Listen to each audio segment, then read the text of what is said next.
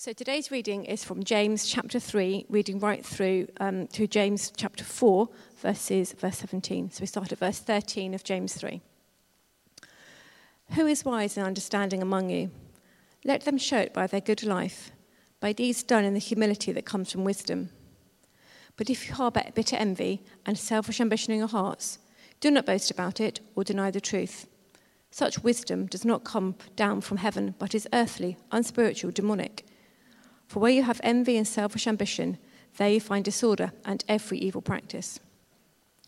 But the wisdom that comes from heaven is first of all pure, then peace-loving, considerate, submissive, full of mercy and good fruit, impartial and sincere.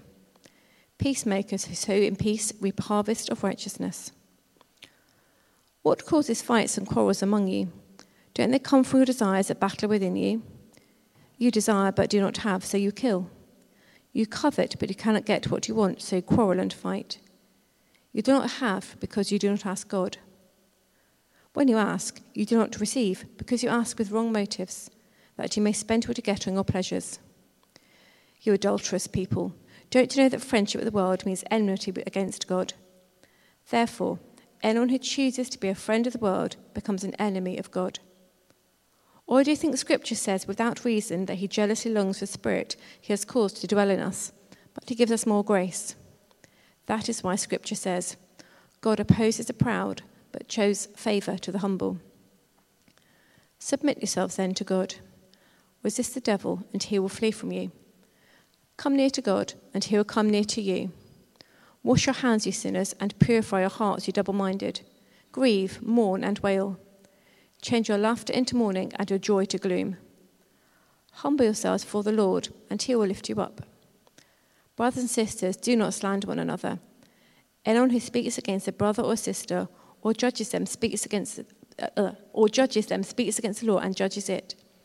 When you judge the law, you are not keeping it, but sitting in judgment on it. There is only one lawgiver and judge, one who is able to save and destroy. But you, who are you to judge your neighbour?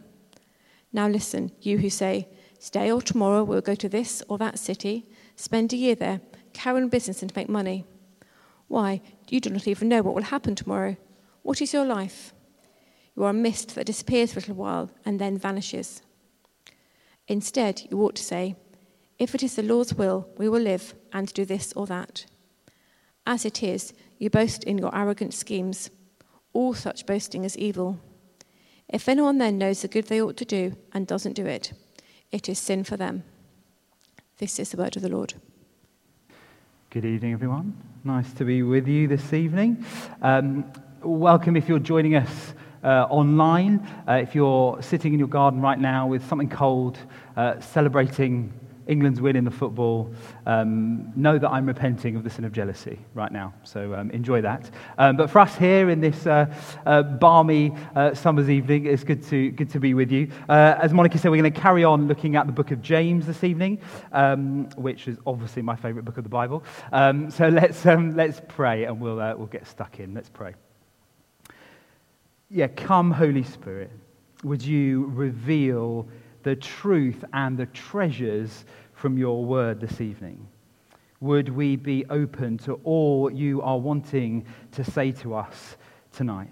And would you give us the ability to act on all that you are calling us to as a result? Amen. Well, my goodness me, what a passage of Scripture we've got before us. I don't know if you ever pay too much attention to the subheadings in the chapters of your Bible, but they neatly point us tonight in the direction of three things. Three pretty big things, but three things nonetheless. They are wisdom, submission, and humility. And in my Bible, the headings are two kinds of wisdom, submit yourselves to God, and boasting about tomorrow. And when I think of wisdom, there's always one quote that comes to my mind. I don't know who said it first, but it's this one. It says, knowledge is knowing a tomato is a fruit. Wisdom is not putting it in a fruit salad. And philosophy is wondering if that means ketchup is a smoothie. I don't know which side of the fence you sit on that one, but I'll leave you to debate that as you leave tonight. But I believe that it's true that possessing loving and gracious wisdom and understanding, submitting our whole being and existence to God, and placing Him at the center of our lives are three answers to many of the big spiritual and relational questions that our nation and our world are wrestling with today. At a time when wisdom has come to mean living in your own truth, which may well be an entirely subjective one, submission to pretty much anything is seen as weakness and cowardice, and boasting in the materialistic and the temporary gains huge online following and attention. We as followers of Jesus have a responsibility and a calling to speak compassion and to bring light and hope wherever it's in short supply. And arguably, we've got our work cut out for us. Thankfully, though, James gives us some really helpful and practical advice as to how we might do that, all the while adopting this posture of humility before God. And so firstly, wisdom. True wisdom, godly wisdom, is measured by the depths of our character. Wisdom isn't selfish ambition or jealousy. It's not making yourself look or feel better at others' expense. You don't define it by what's around you. It comes from heaven. And James tells us we can see and we can hear this kind of wisdom. And we were talking about faith versus deeds a couple of weeks ago, and there's a reminder of that here. Just as you can identify a tree by the fruit that it produces, you can evaluate your wisdom by the way you behave, and that's something that those around you can see and experience. James says that where there's selfish ambition, you'll find disorder and conflict. But where there is careful speech and loving words, you'll find seeds of peace being sown. Matthew 5 verse 9 says, "Blessed are the peacemakers, for they will be called children of God." And we're to be peacemakers in any and every circumstance. Wisdom is about using knowledge and experience and judgment to be peacemakers and reconcilers in our homes, our workplaces, our educational centers, and our relationships. And it's the kind of peace that's not just sincere, but it's submissive. It puts others first. Selfishness is inspired by the enemy, but selflessness is instilled by God. Boastfulness is, in the eyes of the world, how you make your voice heard and how you stand out from the crowd. But humility, personified in Jesus Christ, and wisdom from God in heaven is where true power lies. Because seeking God's wisdom delivers and releases us from the need to compare ourselves to other people. And it gives us God's perspective on our identity, our lives, and our relationships with others. And so, secondly, submission. We all fight the desires within us to do what we want and when we want to do it. But let me just say right here that if the myth still exists that Christianity is just there to suck the fun and the joy out of life, then let's just resolve together today to make sure that that disappears for good. Yes, it's true, we can all be a bit boring sometimes. Some of us more than others. I mean, for example, I get quite excited when I iron one of my special shirts and there's no creases in it. I get quite excited by that. I know, it's a bit sad. Also, when I don't have to check the little thing to tell me what bin day it is, and I just know, and I wheel the bin out with a smug look on my face and watch all the neighbours twitching behind the curtains. I know it's really sad. I know there's a few of you looking quite concerned. I'm okay. But that's nothing to do with me following Jesus. That's just me being a bit boring. A life of faith in God is the most awe-inspiring privilege and adventure, and it's supposed to be fun. There's nothing wrong with that. In fact, there's everything right with it. But our pleasure at the expense of others, or indulging our pleasure in ways that get in the way of us pleasing God, is not so okay. The cure for that is humility.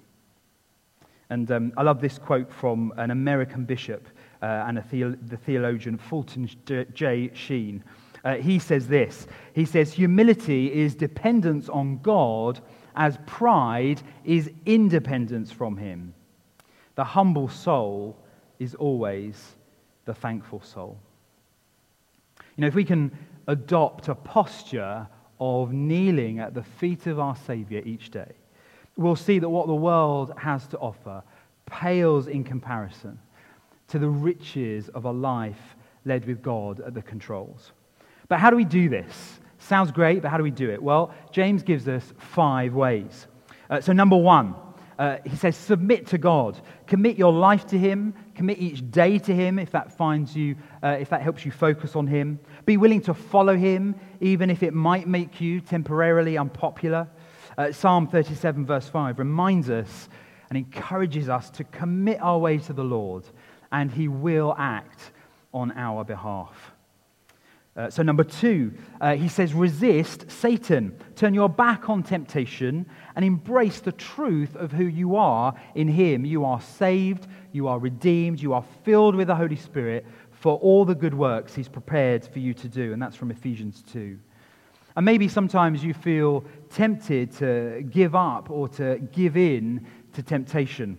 Well, the writer C.S. Lewis encourages us here when he writes that Christ, the only man who never yielded to temptation, is also the only man who knows to the full what temptation means. The only complete realist. If you feel like you're in a bit of a fight with temptation, bring it to God in prayer so that you might stand firm in the truth of who you are, in order that your faith in him might flow out into all that you do.